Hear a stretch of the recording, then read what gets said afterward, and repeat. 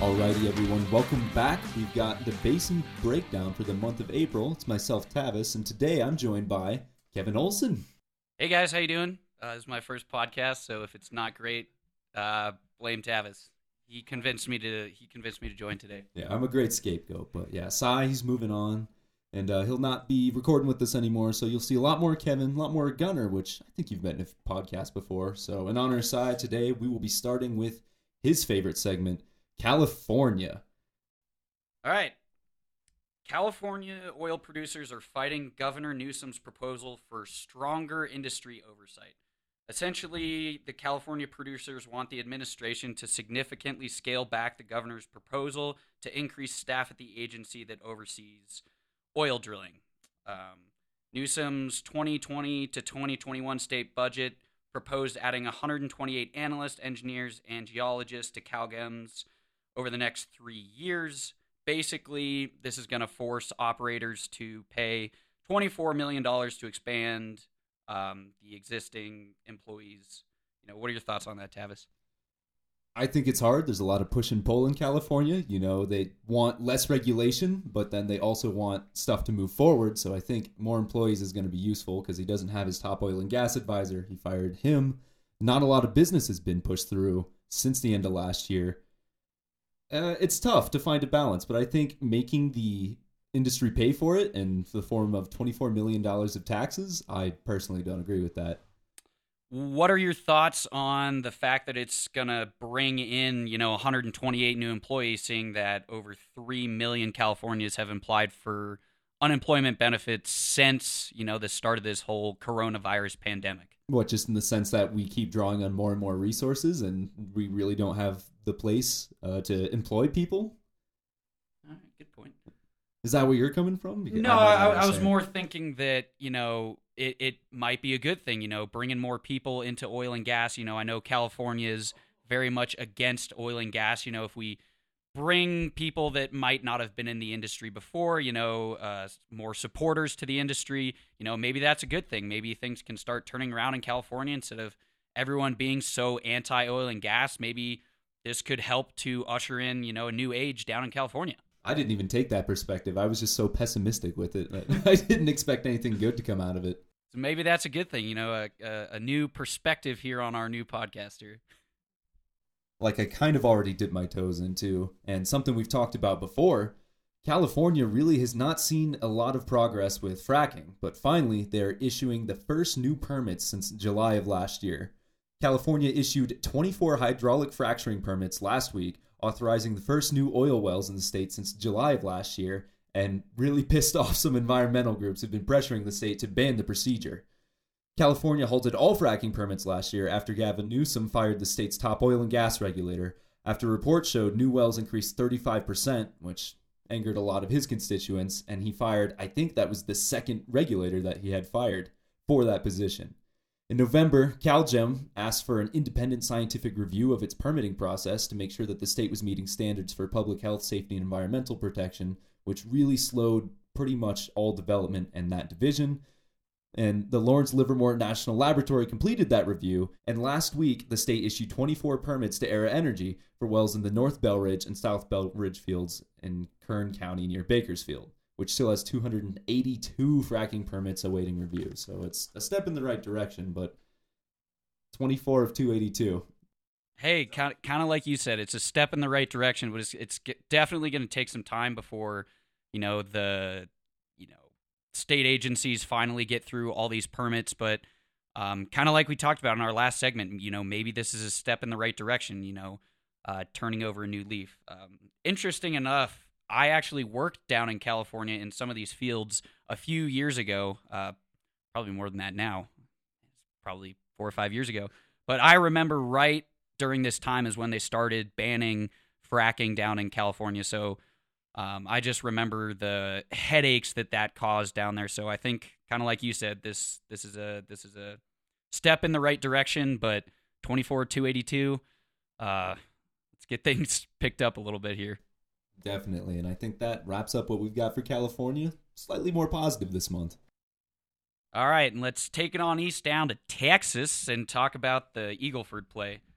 So Gravity, a leading water and energy infrastructure company backed by affiliates of Clear Lake Capital Group, announced just this week that it is offering its inventory of crude oil storage tanks to operators in the Permian, Haynesville, and Eagle Ford. Gravity, one of the largest providers of mobile fluid containers in the United States, has ample supply available for immediate delivery. Mike Sledge, vice president of sales at Gravity, said, "In this unprecedented environment, we would like to help operators in any way we can. In the past weeks, we have set more than 1,000 tanks to address operators' immediate storage needs, and we are now ready to dispatch more than 4,000 tanks as quickly as needed." Well, I think this is awesome. What do you think? How long is it going to take for these guys to fill up? Not a whole lot of time, but fortunately for them, they'll probably make some money out of it. Yeah, might as well make a premium on this. Storage has been in the news. I know we've talked about it time and time again. It's what's plaguing our industry right now. It's why prices have been so low. It's something that, these guys are going to help these operators down in the Eagle Ford out with, but kind of like you said, they're going to make a premium on it. Right. I'd like to think that it's just in the good nature of their hearts, but I know for sure it's definitely not going to be free. Hey, I think they're doing it all for the right reasons, helping people out, but also, you got to scratch your own back from time to time. Everyone wins. Everyone wins. But a little bit less positive. Halliburton closes 2 locations in Texas and lays off another 240 employees in Oklahoma. This is back in April again, but Houston oilfield service giant Halliburton closed 2 service centers in Texas and laid off another 240 employees in Oklahoma as record low oil prices continue to cut demand for the company's products and services. This came fresh off that negative $35 pricing that really devastated the industry, and this was their response. The company is also closing its East Texas service centers in Kilgore and relocating operations to its field office in Louisiana to better serve Haynesville shale customers in both states. Layoff numbers at the 2 Texas locations were not immediately available to the public, but it shows that they laid off about 240 employees in Duncan, Oklahoma, and the company previously laid off 350 employees from the same location 3 weeks earlier. That was just when they told them, everybody go home. There weren't a lot left, and it sounds like there's even fewer. So Halliburton, their biggest way to save money, what we've seen in the past few months, has been, unfortunately, to cut the labor. How much longer do you think they can realistically do that before their workforce is tiny?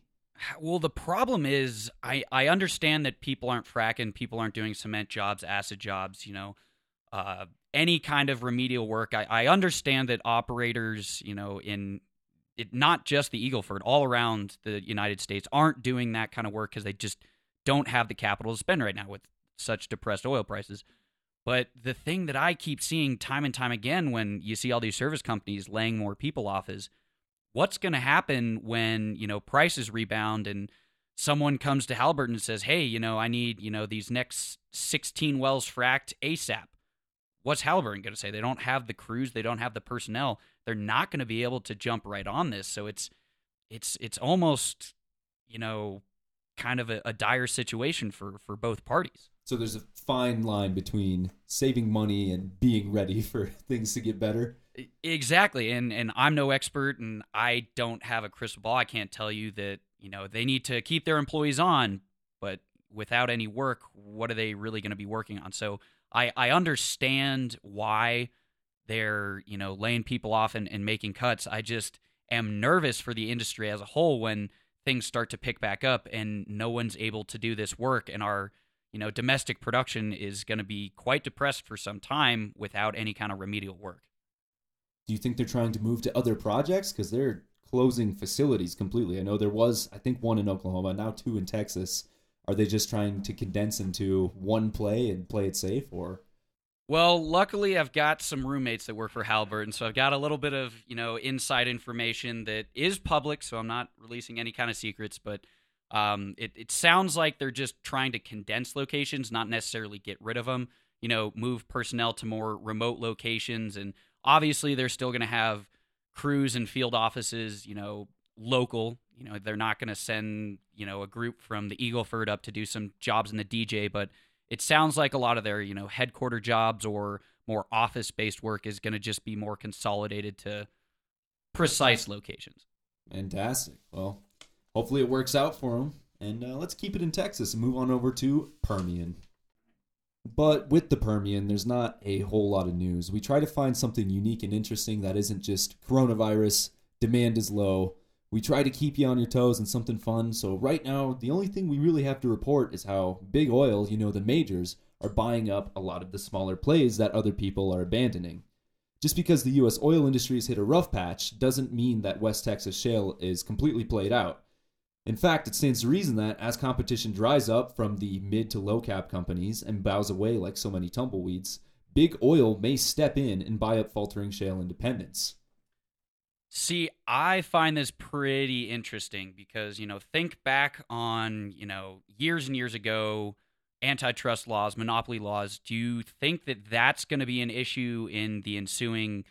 It probably won't be months. I bet it'll be years, if at all, before big oil really buys out all these other operators. And to be honest with you, people are predicting that, the major five throughout the world are going to be ruling the oil and gas industry. I don't see that as a possibility. I think there's still going to be smaller companies, and by smaller, I do mean, guys like Noble or PDC, which aren't really that Not small. Tiny. Yeah, Not ma and pop, but there you go. I just don't see big oil totally running the show entirely. And if they do, I think that's when the government's going to step in and make sure that, all right, this isn't going to last very long. No, I definitely agree with that. I think this is an aggressive strategy, and they've got the pockets that are deep enough to where they can stomach these costs. But yeah, some people are going to go under, but I'm thinking by the time we get through this and there is a demand, some new people will come back up. So, well, interestingly enough, you said they have deep enough pockets to maybe pull off these purchases, but, what if they overstep? What if they get too far in debt? Then who knows? Maybe big oil's in trouble. And then when does the government step in? Are they going to help out big oil? Are they going to help out the guys? Big oil? Bingo. So interesting times. We'll just have to wait and see, and we'll keep you guys updated. But that is it for Texas. Casillas Petroleum Resource Partners sued their rival Continental Resources in Oklahoma, alleging that the shale producer backed out of a $200 million oil and gas deal as prices crashed. On March 6th, the day the supply pact by OPEC and allies collapsed, Continental agreed to buy oil and gas properties from Tulsa, Oklahoma-based Casillas. The deal was set to close roughly 3 weeks later, according to a lawsuit filed in the Tulsa County District Court. But Continental got cold feet and postponed the deal, citing title and other problems. I mean, I can't really blame these guys, with the state of the industry, especially, right around March. Coronavirus things are starting to really wind up. Prices are tanking. The OPEC deal collapsed. I don't really blame these guys, but I do feel for the little guy, this Casillas over here, seeing as how they got kind of snubbed on a pretty impressive deal. Oh, definitely. And I'm no lawyer, of course, so I don't know if it was a contract, but I can't really blame Continental. Like you said, if it's not profitable, why make that decision? Why would I choose to do that? Yeah, I mean, Continental said that they postponed the deal due to changes in the oil and gas markets, and then obviously eventually terminated it. But in times like these, you got to save yourself. You can't just always be looking out for the other guy. There's too much uncertainty right now. But fortunately for the state, there's some good news, and some states across the United States.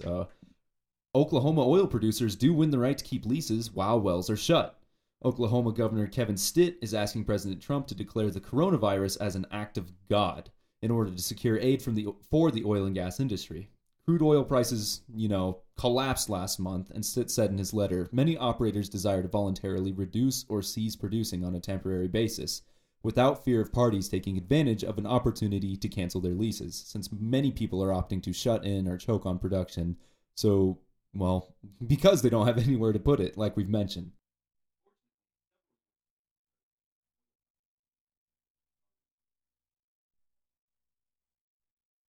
Other states are starting to take after this as well, allowing oil and gas producers with money-losing wells to retain the leases that would otherwise be voided, because a lot of the agreements say if you aren't producing for X amount of time, your lease is voided and you are not allowed to operate on that land. But a lot of people are starting to understand, landowners, lease owners, that it's not profitable. There's no place to store it. So fortunately, people are helping out. I love this decision by Oklahoma. I've said this since the start of everything, when we realized that storage was going to be an issue. I said, operators need to shut in their wells, but I understand that it's expensive to bring a well back online. That's something that when you're reading stories, Wall Street Journal, oilnews.com, anything like that, a lot of sources will tell you that it's very expensive to shut the well in. That's not necessarily the case. It's typically more expensive to bring the wells back online. But, if you've got nowhere for oil to go and you're paying someone to take your oil regardless, why not shut it in? Why not keep that money in your pocket and use those costs to, bring production back online? And, this is something we discussed earlier. Maybe not totally shut it in, maybe just choke it down a little bit. A lot of these leases are held by production. Not if it's on or off, just you have to reach a certain amount of production per month, per year. It depends on the lease. So choke back production a little bit, still able to keep the leases. I love this move by Oklahoma. Yeah, it's fantastic. It'll let people ride out the virus. But next, let's move on over to the Powder River Basin. So up in Wyoming here in the Powder River Basin, Wyoming is, really struggling with, these OPEC deals. So although the OPEC Plus deal to cut back production has been mostly beneficial, as we've seen time and time again, it might be a little too late. Until the pandemic is resolved, there's no way to stimulate enough demand for the small producers in Wyoming to survive. According to Ryan McNaughton, communications director for the Petroleum Association of Wyoming, every dollar the price of oil loses, the state sustains an annual loss of $12.5 million. So in the past month where we've seen oil drop $40, that's $500 million in annual losses for the state. And for every Wyoming rig shut down, roughly 100 workers are displaced. And since February, the rig count has fallen from 20 to 10 at the time of this report. That's over 1,000 employees associated with those jobs right off the bat. It's not looking great for Wyoming right now. No, it's not. But hopefully the silver lining to this is that the states that are these heavy producers, Wyoming, Colorado, North Dakota, Texas, I'm sure they recognize how important it is, but I'm sure everyone, regardless of where they stand, will recognize how much money it brings in when you're losing $500 million a year from this industry. So hopefully there's some assistance. It looks like, they're already letting people honor their lease agreements, but I don't know. I'm hoping more help comes in once politicians see how much money they're losing. Oh, I don't even think it's going to be an issue of once politicians see the amount of money they're losing. Wyoming has always been very much an strong energy united state where, a lot of regulations and policies are based on the oil and gas industry because it's what fuels, the Wyoming economy. There's not a whole lot of, travel up there. There's not a whole lot of infrastructure up there. It's a large portion of their economy is based on oil and gas. So I really think that, this is pandemic time is really going to bring the state together and force people to figure out, how are we going to get through this? Let's work together. Not only has Wyoming been struggling with its own prices and employment, but Wyoming is also struggling to reach an international market. The Powder River Basin is home to massive gas reserves, which have been exploited for a while, but lack the advantage of being close to seaports like the Marcellus Basin. Being able to take advantage of seaports means an international market can be accessed, something the landlocked Powder River Basin has dreamed of for years. Last month, the Federal Energy Regulatory Commission gave the go-ahead for a 229-mile pipeline and corresponding LNG export terminal in Coos Bay, Oregon. This is big news for Wyoming specifically, as access to the pipeline correlates to access to Asian markets. This project has been battling obstacles for over a decade, but the recent approval means that Wyoming will still be able to compete with gas producers that have easier access to international markets, much like Marcellus. Pennsylvania exports a lot of LNG to Japan, so good on Wyoming. Yeah, absolutely. Kind of like you were saying earlier, a silver lining to all this, a bright future ahead. Granted, I get the feeling that this project's going to be pushed back a little bit and it's going to take years to complete, but at the very least, it's a step in the right direction. It's a problem that, has been identified and they found a solution, a very much, engineering mindset. I think it's great. Definitely. And I agree with 10 years of delays already. And especially right now, it's another year or two of nothing happening. Absolutely. But hey, kind of like you said, good things in the future. On another note, the Wyoming Department of Environmental Quality, or DEQ, began working to accommodate operators who were struggling to not be in compliance with the state. While the DEQ has emphasized that COVID-19 is not an excuse to be in non-compliance, they wanted to provide a program that will work to provide relief. The aim is to excuse operators in the case where a lab technician is not available to send water samples or an employee is not available to log and submit production data to the state. Entities are still expected to make efforts to be in compliance with all regulations, but there is now increased flexibility in dealing with violations, missed deadlines, and consequences. Again, I think Wyoming is absolutely just crushing it in regards of regulation because they realize the industry is struggling. They realize things are going to be delayed. They realize that employees have to be laid off. So if you're going to be slightly delayed in sending in a water sample to be in compliance, why not kind of give them the flexibility, whereas hitting them with, a stop work order or a fine or something like that, which could put them in an even worse situation. Oh, yeah. A little bit of leniency is definitely going to go a long way. So good on Wyoming for that. Heading up north to the Marcellus Basin. So Marcellus may be poised for a comeback. Now, this might be a little early to tell, but while declining oil prices have impacted most everyone negatively, gas producers who have kept their costs low may be at an advantageous position in the near future. Since oil production has been declining, that means associated gas production is declining as well. According to the director of North American Upstream Research for IHS Markit, every 500,000 barrels per day of production decline correlates to an associated gas decline of 1 billion standard cubic feet per day. This means that producers in the Marcellus may benefit from improved natural gas and NGL pricing as production costs are rather low comparatively. Now, electricity and power demand are down due to lockdowns, but not as much as you would think. With people staying home, they've got, their TVs on, internet on, they're constantly heating or cooling their house. So residential consumption is up a little bit while commercial consumption is down. People aren't in offices, but they still have that, I think it's called vampire power running right now, which essentially is just the bare essentials need to be kept on, security systems, et cetera, et cetera. What this means is residential consumption is up with people staying home, watching TV, air conditioning, heating on, etc. But commercial consumption is way down, which is going to lead to an overall dip in demand. As we talked about earlier, this supply is going to be down even more. Associated gas production, low gas prices.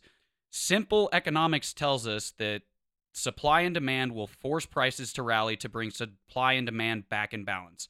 What this means is it potential for a rally in natural gas prices? Who knows? Only time will tell. Yeah, and you're kind of a little bit of expert on this because you did write a periodical pretty recently, right? I did. So, in fact, definitely head over to our website and check that out. It's got a lot of great information on, this gas situation where gas appears to be poised for a comeback quite a bit sooner than oil. Yeah, go ahead and give that a read. And again, that's rarepetro.com. But next, a little bit less good news. Abandoned oil and gas wells could be Pennsylvania's next big problem. So the oil and gas industry is no stranger to Pennsylvania, but the rich history of development has left about 200,000 orphaned oil and gas wells in the state, some dating back to before there were abandonment regulations. Each abandoned well does hold the potential to channel volatile hydrocarbons to the surface and pollute nearby ecosystems. The Pennsylvania Department of Environmental Protection is struggling to catch up to the work laid out for them.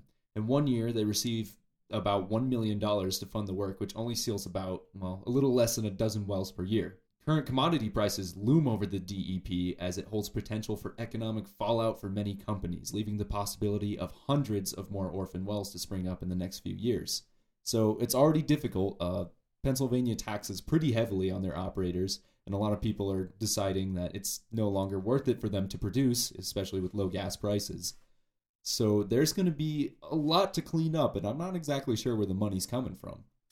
Well, kind of like we talked about previously, maybe a rally in gas prices are going to help out with taxes to help out with some of these orphan wells. But I kind of have to agree with you. I don't really know where the funding for this is going to come from. But I wouldn't say that it's a dire situation as of yet. I know that there are hundreds of thousands of orphaned wells all throughout the country. Most of them aren't problematic. I'm not going to say all of them aren't, because obviously you're going to have a 2017 Firestone situation. Yeah, there's always that black sheep in there. So, but for the most part, a lot of these aren't in fear of blowing someone's house up. A lot of these are kind of out in the middle of nowhere, not really in people's backyards. But I do agree with you. It does seem like a little bit of an issue, but not a dire situation. Yeah, maybe it's not bad that it's a dozen per year. Maybe they can target a dozen of what they consider to be the most problematic sites and target those. Because like you said, I doubt all 200,000s are just waiting to blow. But keeping it in terms of gas, let's pop on over to the Bakken, where desperate times call for, well, old measures. North Dakota is considering production caps, a strategy that has not been implemented since the 1950s when oil was first discovered in the state. Although it is something the state would prefer not to see, and I would wager operators as well, it could be a valid solution if all else fails.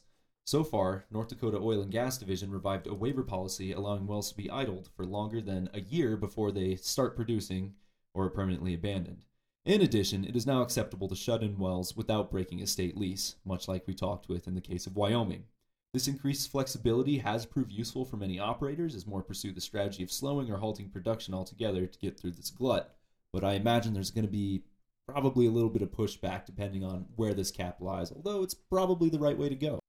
Absolutely. I mean, operators are probably not going to be super happy if, the government comes in and tells them exactly how much they can and can't produce, but they might be pretty happy with the policy allowing them to idle a well for a year longer. Maybe they've got a parted rod or a bad ESP that if they can hold off for a year in such depressed environments to go in and fix, heck, I mean, might as well just take that time to focus on your other core assets. Definitely. I mean, with these policies, I guess you do win some, you do lose some, but I would argue that this is better than nothing. So speaking of which, there is a downside to shutting wells in. Although North Dakota is doing its best to work with operators to develop solutions that will allow them to survive through the COVID pandemic, shutting in wells could prove more dangerous in the future. Although it will prevent operators from selling oil at price points that are uneconomic, bringing a well back online in order to produce once again runs the risk of costing an operator around $50,000 or more. In case prices do not rebound in the way that everyone desires, the state held an emergency meeting that discussed all possible options to support the industry, even using federal stimulus money or tax breaks for operators. We talked about this a little bit before, and it's a win-lose situation. If you shut in a well, you're not necessarily losing money on the oil that you're pumping, but you might not be generating that cash flow, and it sounds like wells up in North Dakota can cost operators $50,000 to bring back online. That's a pretty insane number there. And do you think that's, I just graduated. I don't have much industry experience, but is that more recompleting it or reperfing or just trying to re-stimulate that well? Is that worst case scenario? I definitely think that that's more of a worst case scenario, more having a kind of field engineering background myself. I get the feeling that this might be, going in, removing some scale damage, whether that be in the wellbore, in the tubing, sometimes even in the pipelines, that can be a big issue. It also might be an issue of, on-site equipment. Do they have to change out their lift equipment? Do they have to change out chokes, et cetera, et cetera? So, that $50,000, it does seem like a steep price point, but in regards to oil and gas, it's not huge, but it's definitely a cost that if you can avoid it, obviously try to. And taking it right back home, we're going to talk about the DJ here in Colorado. Recently, the COGCC levied its largest ever penalty for the Firestone explosion. I'm sure as most of you remember, back in 2017, the Firestone explosion was a small disaster caused by odorless leaking gas that had seeped into the foundation of a home from a severed gas line. Once ignited, the house was lifted off the foundation and caught on fire, resulting in 2 fatalities. The COGCC finalized the hearing and approved an $18.25 million penalty against the Occidental subsidiary responsible. This penalty is over 11 times larger than any other penalty levied by the COGCC to date. The explosion was a result of flow lines that had been improperly abandoned and then put back into use before the home was constructed on top of these lines. This incident has spurred lots of change within the Colorado oil and gas industry, including publicly available mapping of all oil and gas operations in Colorado. Now, I know that this was a disaster, it was a fatality, but, if we look on the bright side, it did spark some, beneficial changes in the industry. And kind of what are your thoughts on this? No, definitely. It's a shame that it happened, but we're trying to make the most of it. We've got the interactive map, which is actually pretty incredible if you get the chance to check it out. But it's something that we need to learn from. It's not something we can move on, bury, scoop under the rug. It's definitely something that I feel the state and the industry is trying to grow from. We're now properly trying to abandon these sites. There's people inspecting these lines, and really, this doesn't happen frequently. It's a shame that it happened at all, but considering the amount of wells that are serviced, I'd say it's a decent track record, which is hard to say when there were fatalities involved. I'm trying to find the silver lining. No, absolutely. And shockingly, only an $18.25 million penalty. I know that that's a big number, but 2 fatalities, that doesn't seem like a whole lot. Not at all. Not at all. And also, some other strange, wacky news. I don't normally include stuff like this. The news team doesn't report on it, but since it's kind of hitting close to home, there is a man that is shot at Weld County service workers. A man from Brighton is suspected of randomly firing on workers at an oil and gas site. The Weld County Sheriff's Office is actively searching for 31-year-old Tyler James Van Auken. Investigators say someone fired shots from a moving car on Monday afternoon near Weld County Road 6 and 29 north of Brighton. Our investigators have spoken to Van Auken on the phone, but he is not yet cooperating, Joe Moylan, Public Information Officer for the Weld County Sheriff's Office, told CBS 4. The investigations unit is actively searching for Van Auken, as he is believed to be hiding out somewhere in the Denver metro area. Anyone with information about the suspect or Monday's shooting is asked to call either Detective Anthony Simmons or Investigation Sergeant Aaron Walker. You can definitely go to the internet to find their information, but that's something I wanted to throw in there because it kind of upsets me. Oh, absolutely. I mean, I realize that people have more time on their hands than they typically do, but really going out and shooting at workers, it's a little out there. Definitely. But I do really like the part where the investigators have him on the phone and they say, turn yourself in. And he says, no. I can't really blame the guy, though. Who wants to turn themselves in? But yeah. Really, if you know anything about this, please give some information to the police because service workers don't deserve this. No one in any industry, just no person, regardless of what they do, deserves to get fired at randomly. But that's all we've got for Colorado. Thanks again, Kevin, for being on your first episode. I think you nailed it. Oh, right on. I'm hoping this one turns out. We'll see what I can do in editing. I'm sure I could prop you up real good. But thanks again, everybody, and until next time, take care.